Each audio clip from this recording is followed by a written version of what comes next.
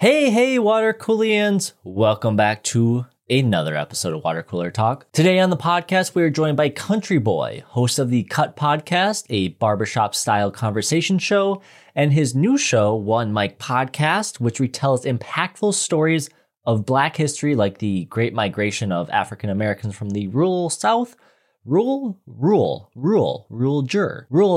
the industrial North from 1916 to 1940. It's a little 30 Rock joke for you guys there. In the episode, we were able to talk about the cultural impact of reboots. After recording the episode, the Fresh Prince of Bel-Air reboot was picked up for a 2-season order by NBC's Peacock. Which also has 30 Rock there. Another 30 Rock connection. As mentioned, myself and Country Boy are big fans of the show, and we both wish, we both want the reboot to be successful. But, as always, only time will tell. Best case scenario, we both look like fools in 2 years after the show was a major success. But I do want to hear what movie or show you would like to see rebooted. Send in your suggestions to our email, watercoolertalkpod@gmail.com, or comment on this episode's Instagram post at watercoolertalkpod. I mentioned a show in the episode that you'll have to listen to hear. But another show I would love to see rebooted, maybe even just another season, would be Freaks and Geeks. Fantastic show, and I need to see Paul Feig's planned storyline come to life with now basically they're all-star cast of actors, every single one of them pretty much. And then in our final story, we discuss the importance of barbershops in the community and how those conversations are helping build a better, more productive community of males willing to be vulnerable and honest. I love talking about male vulnerability here. It's something we are very passionate about on the podcast. And it's important us men have more conversations like we have in this episode. Whether it be a barbershop, the gym, on the golf course, in a podcast, find a place where you feel you can be open to be you, right? Yeah, that sounds right. I promise it's the gift that keeps on giving. So, without further ado, ladies and gentlemen, this is Water Cooler Talk episode 47 titled Barbershop Advice with Country Boy. Enjoy! This is the story of a podcast that takes weird news from across the world. And while many of these stories may seem fake, they're absolutely not, because they're real. As of, I think, August 23rd, we're recording this episode, you did celebrate a birthday, so I just want to say happy birthday. Oh, wow. Yeah, thank you. I turned 40, man. It sucks. It sucks. I did when I turned 30. Like, wow. And honestly, I had all these plans of things that I was going to do, and we were going to have a big shindig, and then, my as wife far as like a celebration. Yeah. We were going to have a get together, a bunch of people, rent a venue. And then my wife found out she was pregnant, and that kind of put a damper on it. We were like, it's still going to do something though. And then coronavirus happened, and it was just like curb stomp that idea. That's not happening. Let's get over that idea. Well, happy birthday. Like what's on the horizon for things you want to accomplish as you move through those kind of next steps of life? Oh, wow. Getting deep right away. Yeah, no. As far as from a life standpoint, being an older father is a brand new experience for me. Something that I'm not used to. The patience and being able to just give yourself to someone else is very, very difficult to me. I'm used to this being me and my wife, and primarily, we're pretty selfish. It's just us. But now, raising a whole new human being, it kind of signaled a whole new chapter for me. And it's tough, being that I'm 40 and he's 6 months to try to run in behind him or do all those things. I've always tried to be in shape, but it's diminishing returns. It's really tough. Even now, it's tough. All right. Well, Country Boy, are you ready to jump into our first news story? Yes. This story is from BBC News, Entertainment and Art, August 11th, 2020.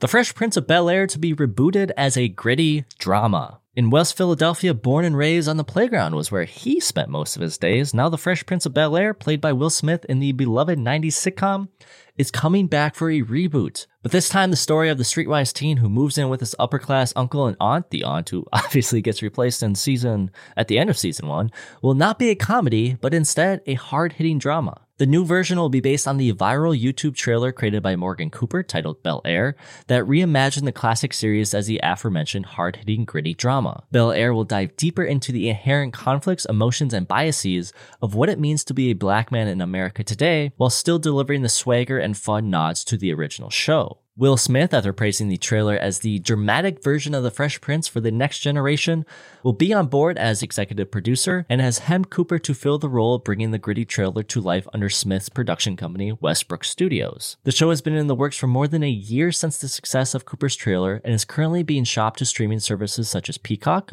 through NBC, Netflix, and HBO Max. Reboots, a signifying of a new start in an established fictional universe, remain in high demand across broadcast, cable, and streaming platforms as they come in with built-in recognition, which in turn helps to reduce the cost of marketing, making it obviously easier to cut through the crowded landscape of new original material. However, the key to a successful reboot is to have the original creators and studios attached, which Bel Air has in spades.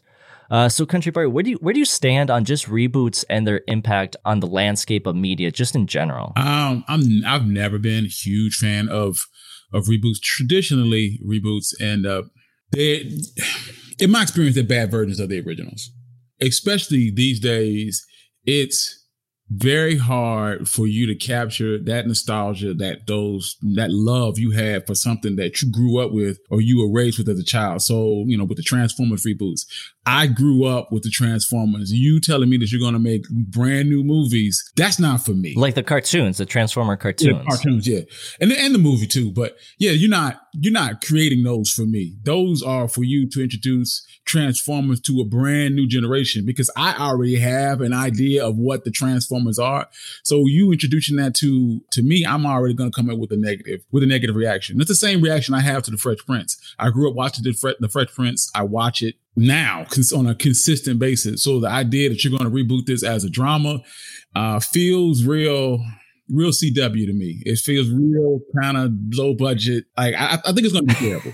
Honestly, I remember watching the show and thinking it does have some dramatic elements, and you parking more on those dramatic elements. I can see where you're going. I get the idea, and I even watched the trailer, but I don't think it's going to work. I think as an original IP without being attached to the Fresh Prince, it would have been better. I could see this like, okay, this makes a lot of sense. The fact that you took something that was a comedy and you turn it into a drama, I mean, people are going to be coming into that. I feel like they're going to come up with a bad taste because it's so different. I grew up watching The Fresh Prince on TBS every morning before school, along with Saved by the Bell. Those were like the two shows I would watch every morning before school. And it's like, you look at it and like, I really enjoyed that show. It did have some serious moments. It had a lot of those serious moments, like Will talking about his father, Carlton and Will after the shooting. It had those serious moments, but it was always the undertone of this is a comedy first, right, and then those serious moments are there. I don't know. It's one of those things where people are like, their reboots seem to be very popular these days, and it's that's that common argument of there's just a lack of creativity in Hollywood. But Hollywood, even though it was built on risks in the very beginning, right now Hollywood's all about being safe. Right. Like, what can make us money? What can, get money back to these investors? I think it's one of those things where there is new, like, and innovative content being created, but it's just being overshadowed by reboots. Because what would you rather watch, a Fresh Prince of Bel-Air reboot or some show you've never heard of by a creator you've never heard of? Right. If it wasn't for this Morgan Cooper guy making this trailer, would we know his name? No. And honestly, I followed him on Twitter after this, and he had been talking about, this is coming soon. And in my mind, I'm like, yeah, that sounds like Hollywood talk, like something that's it's going to happen, but it's not really ever going to happen. I just feel like this is going to be a bad idea. And even the article kind of talks about it a little bit, because it's like you get to come with an established brand in a room full of new IPs, but what you end up with is a reboot in a room full of reboots. Like, it's so many reboots that people are like, as soon as they see this or hear this, they already have a negative connotation. Like, it's another reboot, like the Transformers, like the Teenage Mutant Ninja Turtles, or another show that's been rebooted. Every time you see it, you think, if someone to say, like, I think I remember someone mentioning the idea of rebooting the Golden Girls. As soon as that idea popped in your head, you're like, nah, don't do that. It's a classic. So stop messing with things. You come up with your own original ideas. That's what I feel. I do think there are some shows and movies that have an opportunity to be rebooted, because there is those situations where you can tell a story in a different way, or maybe there's something you can add. But then there is those classics like Back to the Future. Like, you don't need to reboot that. You know, Fresh Prince of Bel-Air, I feel like, is one of those shows. Like you said, I mean, I still watch The Fresh Prince. Like, it's still one of those shows that the messages and the content of the show still fits, you know, almost 30 years later. Right. It's still relevant. Matter of fact, ironically, my wife was watching The Fresh Prince of Bel-Air before I came here to start taping. So I do think there is, you know, a space to, like, I don't have children yet, but there is a space to, like, I want my kids to be able to watch a show I grew up with, right, and to be able to connect with them on that. And if that's a reboot, then that's a reboot, but also doesn't need to be a reboot. I feel like you can introduce your kids to older shows and they still be able to resonate with them. I mean,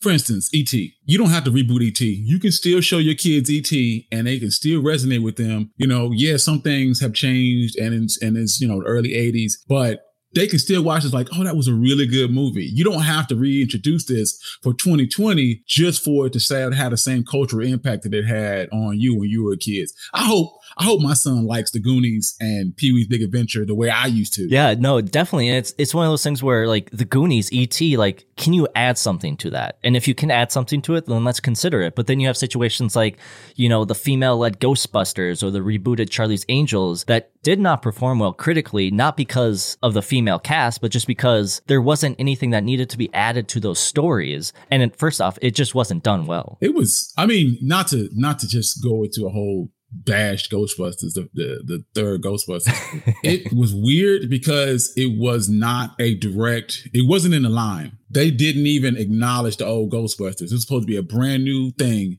but yet they would do things to harken back to the old Ghostbusters. So it's like, okay, which one is it? You're trying to play both sides of the fence. And also it felt like they wanted to be too much. If you ever watched the originals were, they were comedic, but they were serious. They took what their job very seriously. You know, they had some comedic elements, but the third one was a comedy. And that, I think, it turned off a lot of people. At least it turned off me. I watched it. I did enjoy some laughs, but I came away with a bad taste in my mouth. And this is one of these things that people feel about reboots as a whole. If you do things like this and they come away and they're like, you just took something from my childhood and you pooped all over it, and now you want me to sign up to do this again? No, I'm not doing that. Well, yeah, it's one of those things where it could potentially ruin the original. Like, now looking back at Ghostbusters, you're like, well, that other Ghostbusters, the rebooted Ghostbusters, is there. Even, you know, Charlie's Angels, because you read something about, I forgot who the director was, but she was mad that people weren't going to watch female-led movies. And I'm like, there's so many other female-led movies that performed well that people did see because the movie was actually good. Like, even the original Charlie's Angels, it was corny as hell, but it was enjoyable. And I think it's one of those things where you have to be careful with all these reboots. Is if you don't add something new that people like, you're just ruining the original. And that's, I mean, The Fresh Prince was a good freaking show. Like, we're still watching it today. Do we need another story in that universe? Right. And a lot of times with these reboots, the original creators are not on board with this. This is the studio taking something. We have this IP. We want to be able to make something of it. And a lot of times the original creators aren't on board. One thing I will say about this, and I'm not sure how much of The Fresh Prince was Will Smith's idea, but the fact that he worked on the show, he was the main character, and it kind of became, he pretty much is the Fresh Prince, and that he's on board with it, maybe. But judging by the movies that he's done recently, who knows? A little hesitancy there. I'm a little hesitant. I'm slightly hesitant, but I'm always hesitant of reboots in general. I can't remember the last time I saw a reboot and I was like, that was done very faithful to the original. And I felt like I learned more from this. I mean, at least with the Transformers, I can say the Transformers were enjoyable. Yeah, they were like that popcorn flick. Yeah. Like, it felt like, okay, this is not faithful to the original, but I did enjoy it for an hour. It's like cotton candy. I put it in my mouth. I enjoyed it. It disappeared. I forgot I had it. Well, what are some shows, before we move on here, what are some shows or a movie you would like to see rebooted? Oh, wow. The X-Files. I'm a huge X-Files fan. And ironically, with most shows, this is weird because if you watch shows like The Blacklist or what's the name of that the other one, the other sci-fi type show that it came out on Fox, I can't remember it, Fringe. The monsters of the week were there, but when they got to the storyline, you're like, okay, this is I enjoy this. But with the X-Files, the monsters of the week were the show. Every week they would have a different monster, and you were like, this is great. And the main storyline was absolute trash. What I would like to see happen is an X-Files, a modern day X-Files, new Mulder and Scully, brand new monsters of the week, brand new ideas, and we come up with a new storyline to something better than what they had before. I feel like that show has us following. It's been out. It's been a while since it's been out. They tried to reboot it, but they brought back the same Mulder and Scully, and I feel like they're tired of it and sick of it. You can bring in a new cast, brand new agents. I think it would work. I think it would work. That said, it's probably an X-Files fan out here who's like, don't do that. Well, like, it's one of those things where it can go so wrong. Like, I'm a huge fan of the Twilight show, or the Twilight Zone with Rod Serling, and then the reboot with Jordan Peele. I mean, obviously they extended it from 30 minutes to an hour, and I don't know, I don't know if you're a fan of it, but it just doesn't work for me. You know, it takes away the feeling of the original, where the original is like, oh, this is amazing. And that's where, like, I have that fear of like, oh, now we're just degrading this product. You know, I think you can do reboots well. Like, my reboot is, I would love to see Batman Beyond. I don't know if you ever watched that cartoon, but oh my gosh, that was one of the best cartoons. It was in the same vein as the Batman, the animated series. I would love to see a new spin on Batman Beyond. Man, I grew up on Batman animated series. My dad used to watch it. That's how I got into it. He was like, you got to watch this. It's Batman. And I remember how dark that was, especially the episodes with Clayface. And then the Batman Beyond came out. I was like, this is a really interesting show. And one thing about that show that was great is they didn't really shy away from the darker elements. So they showed, people with, body dysmorphia and really things that you're like on a cartoon. You're like, okay, this is kind of dark. My whole thing, the entire time I watched this show, I wanted nothing else in the world but to watch Bruce Wayne put the suit back on. That's all I wanted. I think it happened like once or twice in the show, but that's all I wanted the entire time. I was like, please, just one time, put the suit back on. I totally agree. I would like to welcome to the show Country Boy. Country Boy is the host of the Cut Podcast, a black barbershop style discussion show with new episodes every Friday, as well as the host of a new history podcast, One Mic, which retells impactful stories of black history, like the Harlem Hellfighters of World War I. Country Boy, welcome to the show. Thank you. This is great. I like this. I'm enjoying myself. Your new show, One Mic, talks about these important figures and events of black history. What was the motivation behind creating a history podcast and sharing those impactful stories? So one of the things that I always enjoyed history. I'd read and watch things about history anyway. While I was doing the cut, I just kind of felt like there was more I could be given. So I was like, well, maybe I could create something that has some value, has some weight to it. And this is where I started the idea of creating a Black History podcast. And I had been mulling over this idea for a while. Ultimately, I just decided to just do it. I'm just going to create a topic and do it. And this started with the Tulsa massacre, Tulsa riots of 1921. There is a guy, Assorted Goods podcast, who I'm friends with, and he did an episode about Tulsa riots, and I listened to it, and I was like, man, I have to cover this. I have to do this. This is really interesting. So I started doing research on that, and I have an episode on deck about that. But then I saw these prerequisites that started. So I was like, okay, the Tulsa riots, this is great. But the reason why we got here is because of World War I, veterans during World War I, and then disenfranchisement when they came home, they were targets. So I was like, I have to talk about that. I have to talk about veterans during World War I, how we get to talk about the Harlem Hellfighters. I have to talk about the Red Summer because that was the prelude to Tulsa. It kind of just snowballed. And I was like, you know what? I'm just going to go and I'm going to do it. And I know that these episodes seem episodic, but the idea for the season is to give you a total picture of people's ideas and feelings during this time period, during this complete time period. So when you listen to it, you're like, oh, I understand how we got here and why people felt the way they felt. So if you listen to my episode about the Great Migration, you would know that when Black Southerners moved to the South, when moved to the North, the European immigrants that were living there weren't doing that much better than they were. And the racism that they felt in the North was much different than the racism in the South. I mean, I guess we don't say different. It's rebranded. So in the South, they felt Jim Crow and a racial hierarchy. You here, we here. When they got to the North, they were competition. You are an invasion of people because we are not doing that much better than you are. We are struggling to get by and you are competition for the same houses, for the same jobs. This sucks. We can't handle. We closed. All of these stories, all these ideas, you're like, oh, I see how people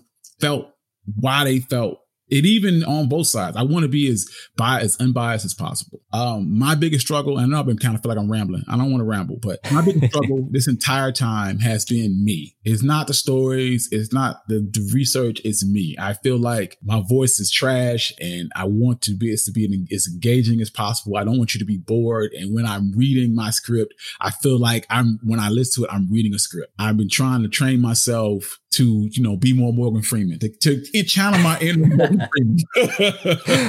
I definitely agree with you there. I've been doing this for 7 years now, and I'm still like, I could do it better. But no, it's so cool to like have shows like this because a lot of people didn't know about the Tulsa Massacre until Watchmen covered it in their first episode. I mean, it was one of the biggest moments in Black history as far as, conflict between white and Black, and people didn't realize what it was until a TV show came out and said it in a year ago? About a year ago. And the crazy thing about at least Tulsa is that the media actively played a part in kind of sweeping that under the rug. So up until very, very recently, it wasn't taught in schools. It wasn't celebrated. It wasn't talked about. I remember this story I heard from a guy. He went to school and he was taught about the Tulsa Massacre. He was like, that's not right. I live in Tulsa. That never happened. I grew up in Greenwood. Like that did not happen. He's like, mine was blown. So my plan, my idea, especially from the time after Reconstruction up until about the Civil Rights Movement, I feel like it's a dark period for American history and Black history as a whole, because and John Oliver talked about this a little bit, but we like to show American history as a linear path, as if it's just constantly moving upwards. Good point. Yeah. That's not the way things are. Things. It was a rocky path. It was like climbing a mountain. There's all going to be peaks and valleys, and we're going to do better, and then we're going to slide back down. And I want to be able to show those peaks and valleys, and not just the bad side. I really, really want to refrain from having my podcast be just horror and gore and the dark side of things. I want you to see there were some shining lights. There were some good moments in this. So an episode I'm working on now is about the Harlem Renaissance. I want this to be some happy stories, some happy times, but I also want to shine a very, very factual light on things that happened during this time period. So I think it's going to be dope. I really feel like there's major value in it. And according to my listens, I mean, people seem to enjoy it. Even if I don't like my voice, people seem to tell me that I have a great voice. Well, I'm excited to see what you create. I mean, even like the Harlem Hellfighters, I want to do a deep dive on them because they're just so badass. Yeah. But listeners, if you'd like to connect with Country Boy and listen to his podcast, The Cut Podcast, you can do so by heading to Instagram at @thecut_podcast. or on Twitter at @TheCutPodcast1. And if you're interested in hearing more stories from Black history, you can support his new podcast, One Mic, by following the show on Twitter at One Mic History. As always, those links will be included in the description of this episode and available under Country Boys episode on our website, www.watercoolertalkpod.com. Once again, www.watercoolertalkpod.com. Before we move on, Water Cooler Talk is on a mission to help give back to different parts of the community and those who have helped build our show to where it stands today. For each episode, the guests will bring with them a charity of their choice to represent. On the day of the episode going live, Water Cooler Talk will give a donation to the charity in the guest's name, as well as a global platform to spread a message of love, hope, and togetherness. Country Boy, your charity of choice for today's episode is the St. Jude's Children's Hospital. Do you mind, they're a popular charity there, but do you just mind explaining a bit about what they do and the impact they have in the community? Oh, wow. St. Jude is awesome. They do research for, I think it's primarily children's cancers. And if you go, to St. Jude, you don't pay anything. So all you have to do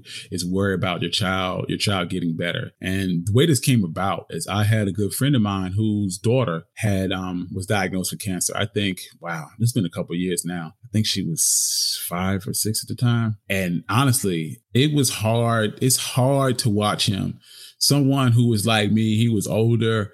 It took him a long time to have a kid, and to see somebody that you care about, that much, and they're sick. It was really, really tough for me. And one thing that he praised constantly was the support that he got from St. Jude, and the fact that he didn't have to worry about paying any bills, and that they were constantly great. So he could continue to be strong for his daughter, and his daughter could be strong for him, because his daughter was great. His daughter told a story once. She was doing chemo and she had to cut her hair. He was broken up about it. He cried a little bit, and his daughter was like, "It's only hair, Daddy. It'll grow back." And I'm like, man, you not only she profound beyond her years, but man, that sort of thing, that it touched me. It touched me too. So I'm a big proponent of St. Jude, and so is he. Well, I appreciate you sharing that story. I appreciate you sharing a little bit more about them. Are you ready to jump into our last news story today? Yeah, let's go. This is from the Hamilton Spectre, August 2nd, 2013. Woman denied haircut at Westdale Barbershop. Lila Miklos wanted a shorter haircut for the summer. She thought heading to the barbershop in Westdale would be perfect, since she had a gift certificate to use. I've got a gift certificate I want to use. I want it in a silent auction. And he's like, well, I'm not cutting your hair. I know how to cut women's hair, but I'm not cutting your hair because this is a men's only store. And my brain was kind of like, you're kidding, right?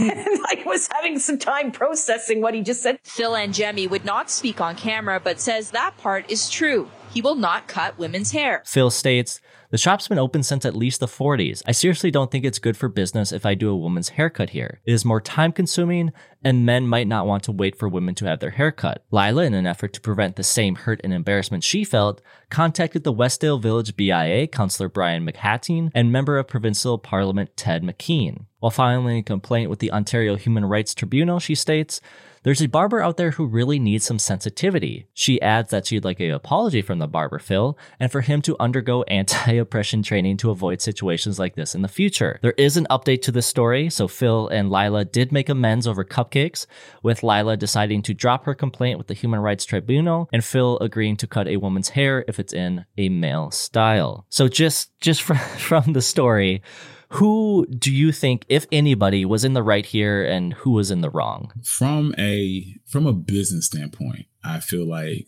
businesses you should not be in the market of discriminating against people. I don't want to get into take us to a different direction, but one of the reasons why they wanted to desegregate places during the 60s was because of franchisement. Mm-hmm. If you're a mom and pop shop, you can say, "Hey, I don't want to serve black people. You can go to the back," or whatever. But if you're McDonald's, McDonald's wants to serve burgers to everybody. You see what I'm saying? Because they're in the business of making green. And I feel like this applies here. You're in the business of making money. And yes, you may be a mom and pop shop, but the idea that you can take and say, "No, I don't want your money because you are a woman, you're a different color, you don't look the way I think you should look," that's silly. It's silly. It's really silly. So I can't really agree with that, especially when I thought maybe she came in and she wanted a women's haircut, and that's pretty difficult for a barber to do. But she is probably asking for a fade, a blend, or something. I got a haircut. You do this every day. Yeah, I don't know if you saw the photos of her, but she had a short male haircut. And I definitely agree. Like, I'm on the fence. I'm like, I think both of them were kind of in the wrong. No one was really in the right, because it at the end of the day, for Phil, it's his business. He can decide if he doesn't want a customer, he doesn't want a customer. That's, he's a private business. He can do what he wants to do. I think that's a good point you brought up about this is something that if it was because of a race, it would be a bigger issue. So why is it not an issue with sex? But then also, I think Lila kind of went into the situation and antagonized the situation for bigger than it needed to be. Right. And so it's one of those things where I think just both of them were kind of in the wrong here. Phil, if if Lila came in and she had like long hair, primarily what we consider female hair, and Phil was like, "Well, I'm a barber. I have never been trained in that stuff." I could see that situation playing more in the favor of Phil. Right. But since, she has this short kind of cut that easily a male barber could do. I think they're both kind of in the wrong here. Yeah. I mean, I think he was in the wrong because he could have easily done the haircut and moved on. She was definitely in the wrong because I feel like she knew exactly what was going to happen and went there with a fight in mind, that I'm going to have to fight this person, or I'm going to make a hoopla about this haircut. And that's one thing I would say about me, or maybe Black people in general, is that we used to not going, we're not welcome. We're not used to not going there like, oh, you don't want me here? Peace. I don't have to deal with your establishment. So in my mind, the first thing I thought was just go get a haircut somewhere else. Why is this even worth your time, energy, and effort? I don't feel like it's worth the time or the time she put in. And a lot of times people, especially this guy, and I don't really feel like you changed his mind any. You made this hoopla, you brought his business, you got articles, and he's still probably the same asshole he was when he started. And now he's getting more business. Yeah. So what have we done here? What if you haven't moved the needle one iota and this guy is getting more business than he did before? Yeah. I mean, we have a lot of these stories where Lila, she was publicly embarrassed, right? And she lost some of that power, and by, going to the Human Rights Tribunal, that was her way of somehow trying to get that power back. Right. But in the end, it made her almost petty. Like, she was, like you said, there's there's probably thousands, and Ontario's a big city. There's probably, a lot more barbershops or salons that would be glad to take her business, glad to take her money. Right. But she was like, I felt embarrassed, so I had to get some retribution. And honestly, man, she seems, and I don't know her, but she seems like the kind of person that does this a lot. This is not her first rodeo. This is not her first, time making a hoopla over something that it was a minor slight. And I mean, to your point, your ability to say, no, I don't want you as a customer is completely your right. No matter how we feel about you, how we're like, wow, this guy's an asshole, and money's always green. That is his right to say, I don't want. And the idea in my mind of you telling someone you have to serve me, just the privilege. Like, who do you think you are to tell me I have to serve? If it were me, this is the kind of person I am. If you were me and I was like, I don't feel comfortable doing your hair. Let's just say that I don't feel comfortable doing your hair. Oh no, you're gonna do my hair. Oh, now I definitely don't want to do it. Now I definitely don't want to do it. You're not gonna force me to do nothing.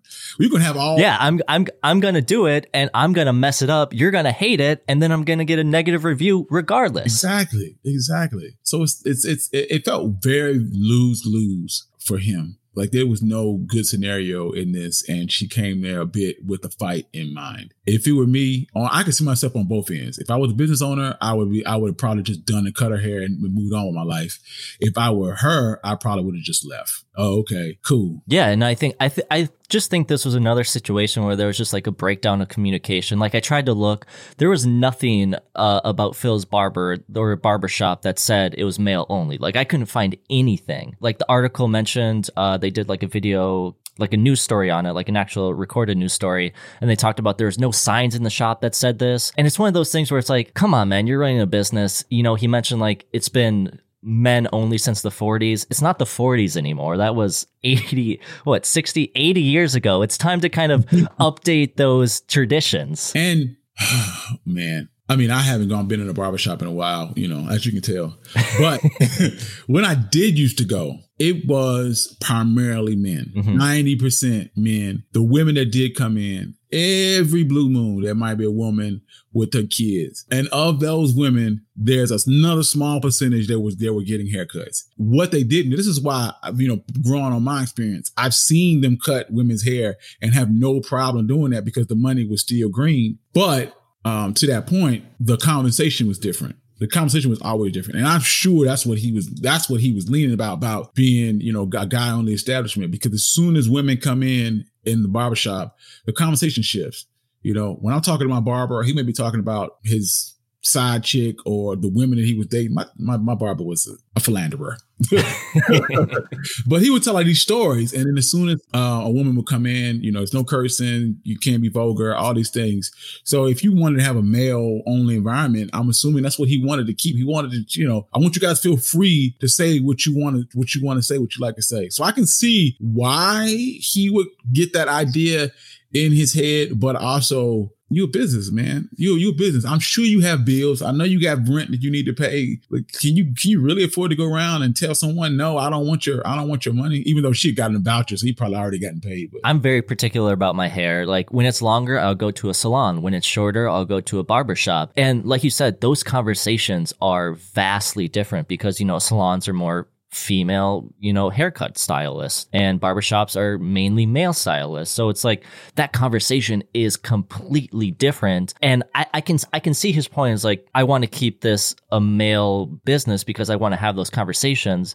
But once again, it's 2020, man. You gotta grow with the times. Why can't you still have that same conversation with a female around? Right. Or maybe your conversations are the problem. Maybe if that you very good point. Very good point. You have a conversation where this lady can't be present. Maybe you shouldn't be having that conversation at all. I mean, obviously, as you talked about, you host the podcast The Cut, which is based around the barbershop style of conversation. Like, what's the importance of the barbershop? We kind of talked about it, but in the male community. One of the things that I used to enjoy about the barbershop is that you would get, depending on the day, the conversation, the life lessons, the jokes, you'd have people coming in selling goods, selling wares, at least at black barbershops. At any given day you went in there, you had no idea what you were going to see, hear, enjoy. I mean, that was kind of the enjoyment of it, because you would go in and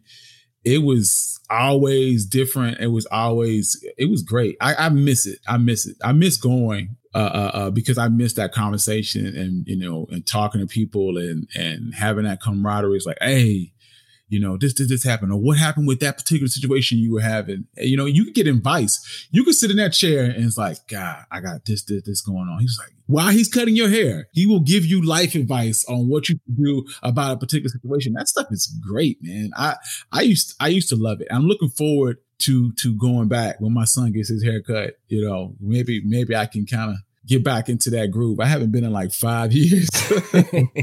Well, yeah, it's one of those things, like now that barbershops reopening back up, but it's one of those things where you would go for a quick cleanup and you would spend like an hour, 2 hours there just talking about whatever, because it's like one of those, it's just like a hangout. It's like girls' night with wine. Like, I love wine, but it's like one of those things for you and kind of these community people that you bond with in the barbershop to have just a space to, like, I hate saying safe space because it's such a just stupid term, but it's one of those spaces where you can just go and have conversations and be more vulnerable, but also be vulnerable in like a good way. And you can be around positive role models, positive males.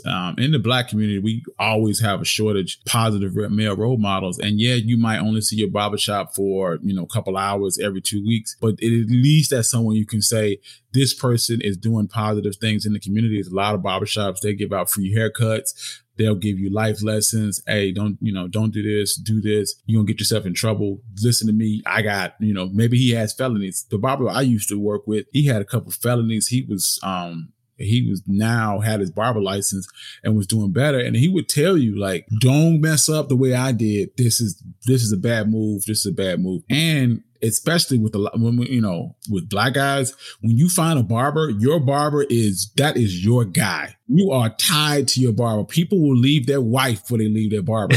I can go sit in the chair. I don't have to tell him nothing. I can just sit down and he'll be like, hey, what's up? And he'll just start cutting your hair because he's so used to what you want and knowing you. The worst thing in the world after you have an established barber is having to go to a new guy and tell him what you want out of your hair. Hey, how do you do this? How do you do that? You want to tape it in the back? You want to square around it? Like, what's going on? What's happening?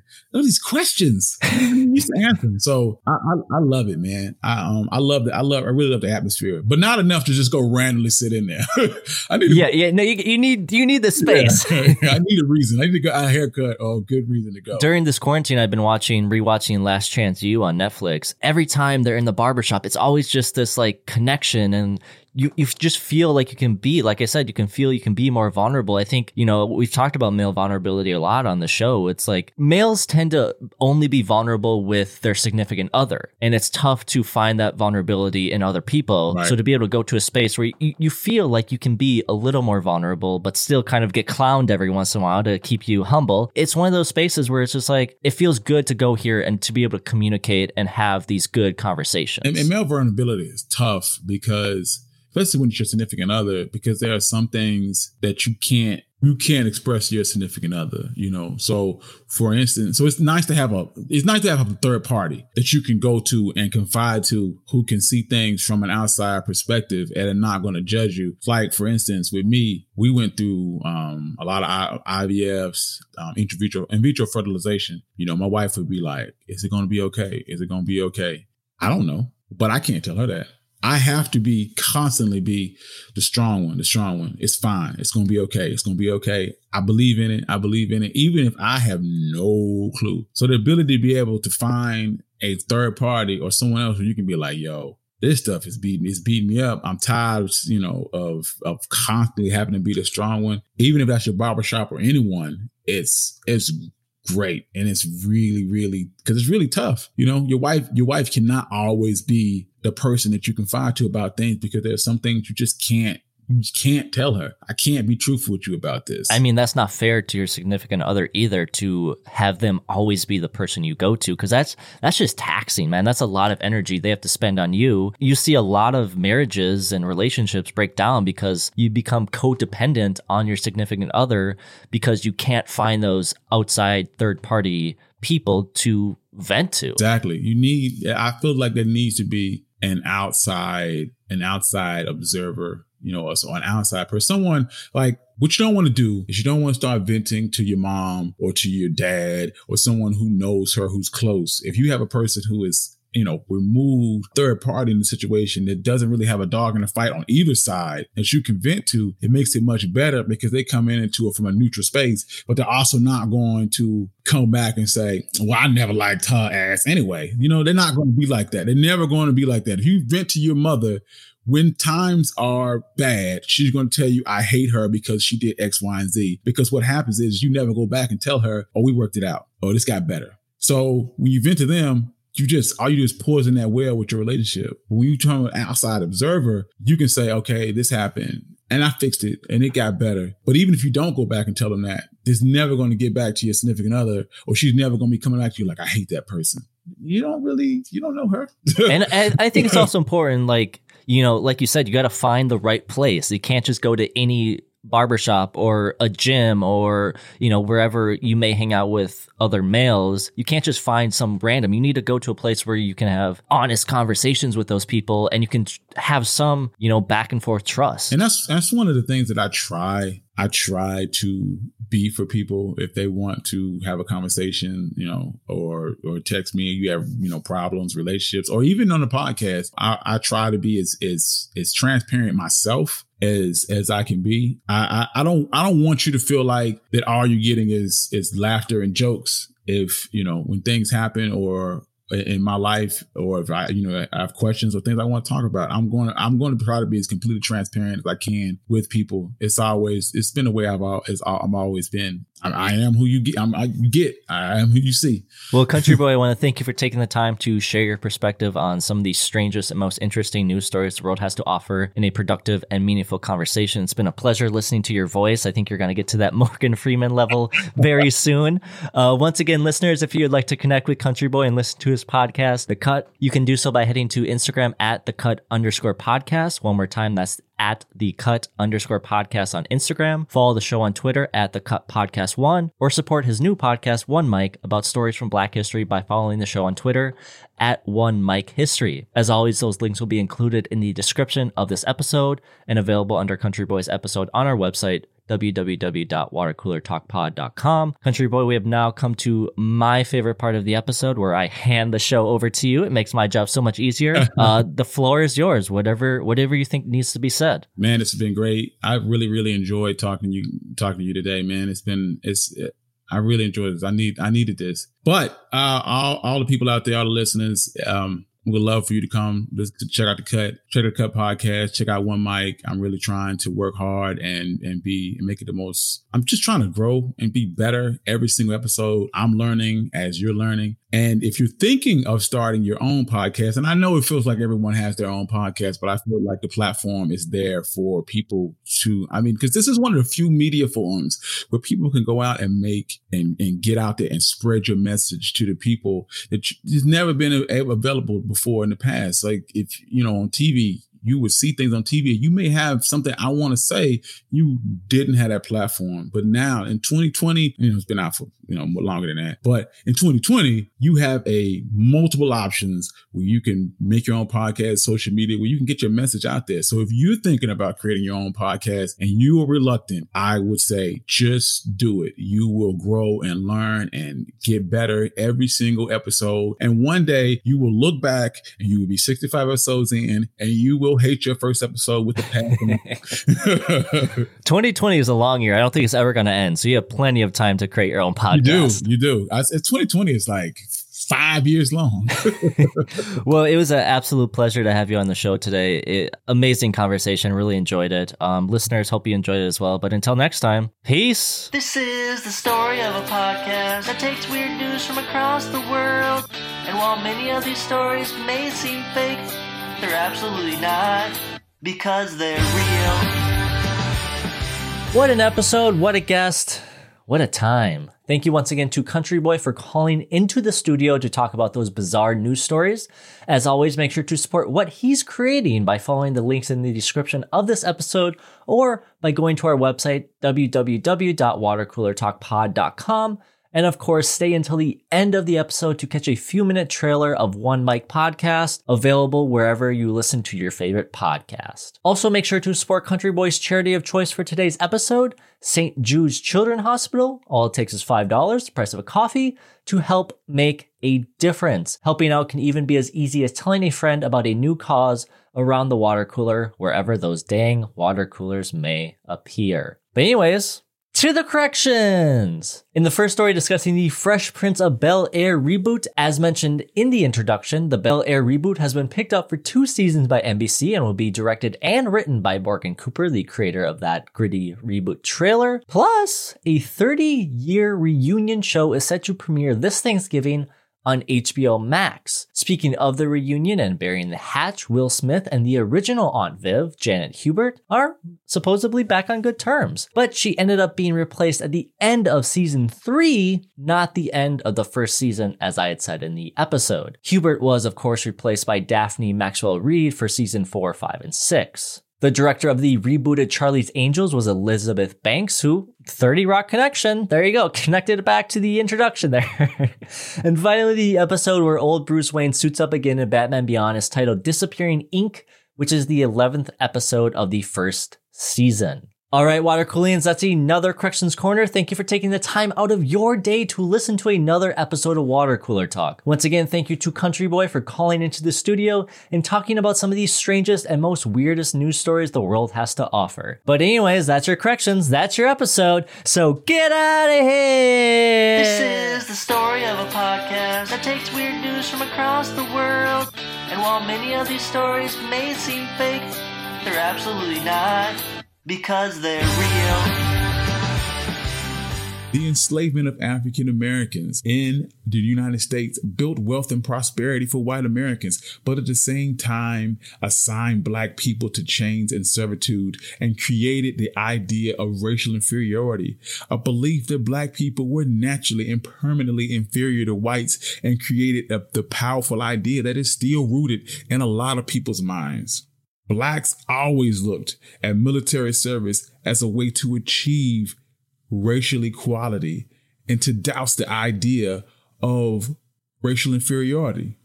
The idea of donning a military uniform and fighting for democracy to earn respect and decency conflicted with the very status of black people in America. Black servicemen staked their claim on freedom and equality on military service. Fighting for democracy was key toward a better life that African Americans desired, and by serving their country, black veterans displayed their commitment to the country's values. In the face of a constant message of racial hierarchy, and despite not being recognized as full citizens in America, many blacks fought for the United States for the idea that conditions would get better. But instead, black soldiers who served in the armed forces from the Civil War to the end of World War II only faced racial terror, violence, and hatred, and especially during peacetime.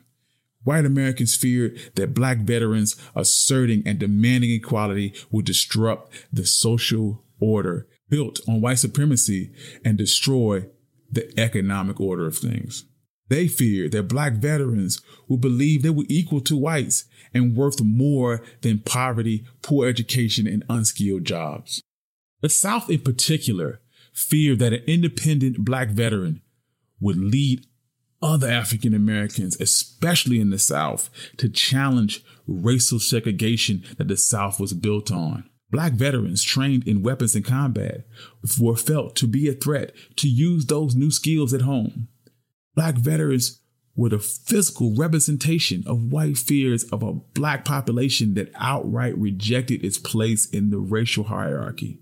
The determination of black veterans seeking equality following their military service clash with the determination of white Americans who wanted to continue white supremacy. This tension made black servicemen special targets for discrimination, mistreatment, and violence. The persecution of black veterans is important to understanding racial violence against African Americans as a whole. From the end of Reconstruction until years after World War II, thousands of black veterans were accosted, beaten, and attacked, and some were lynched.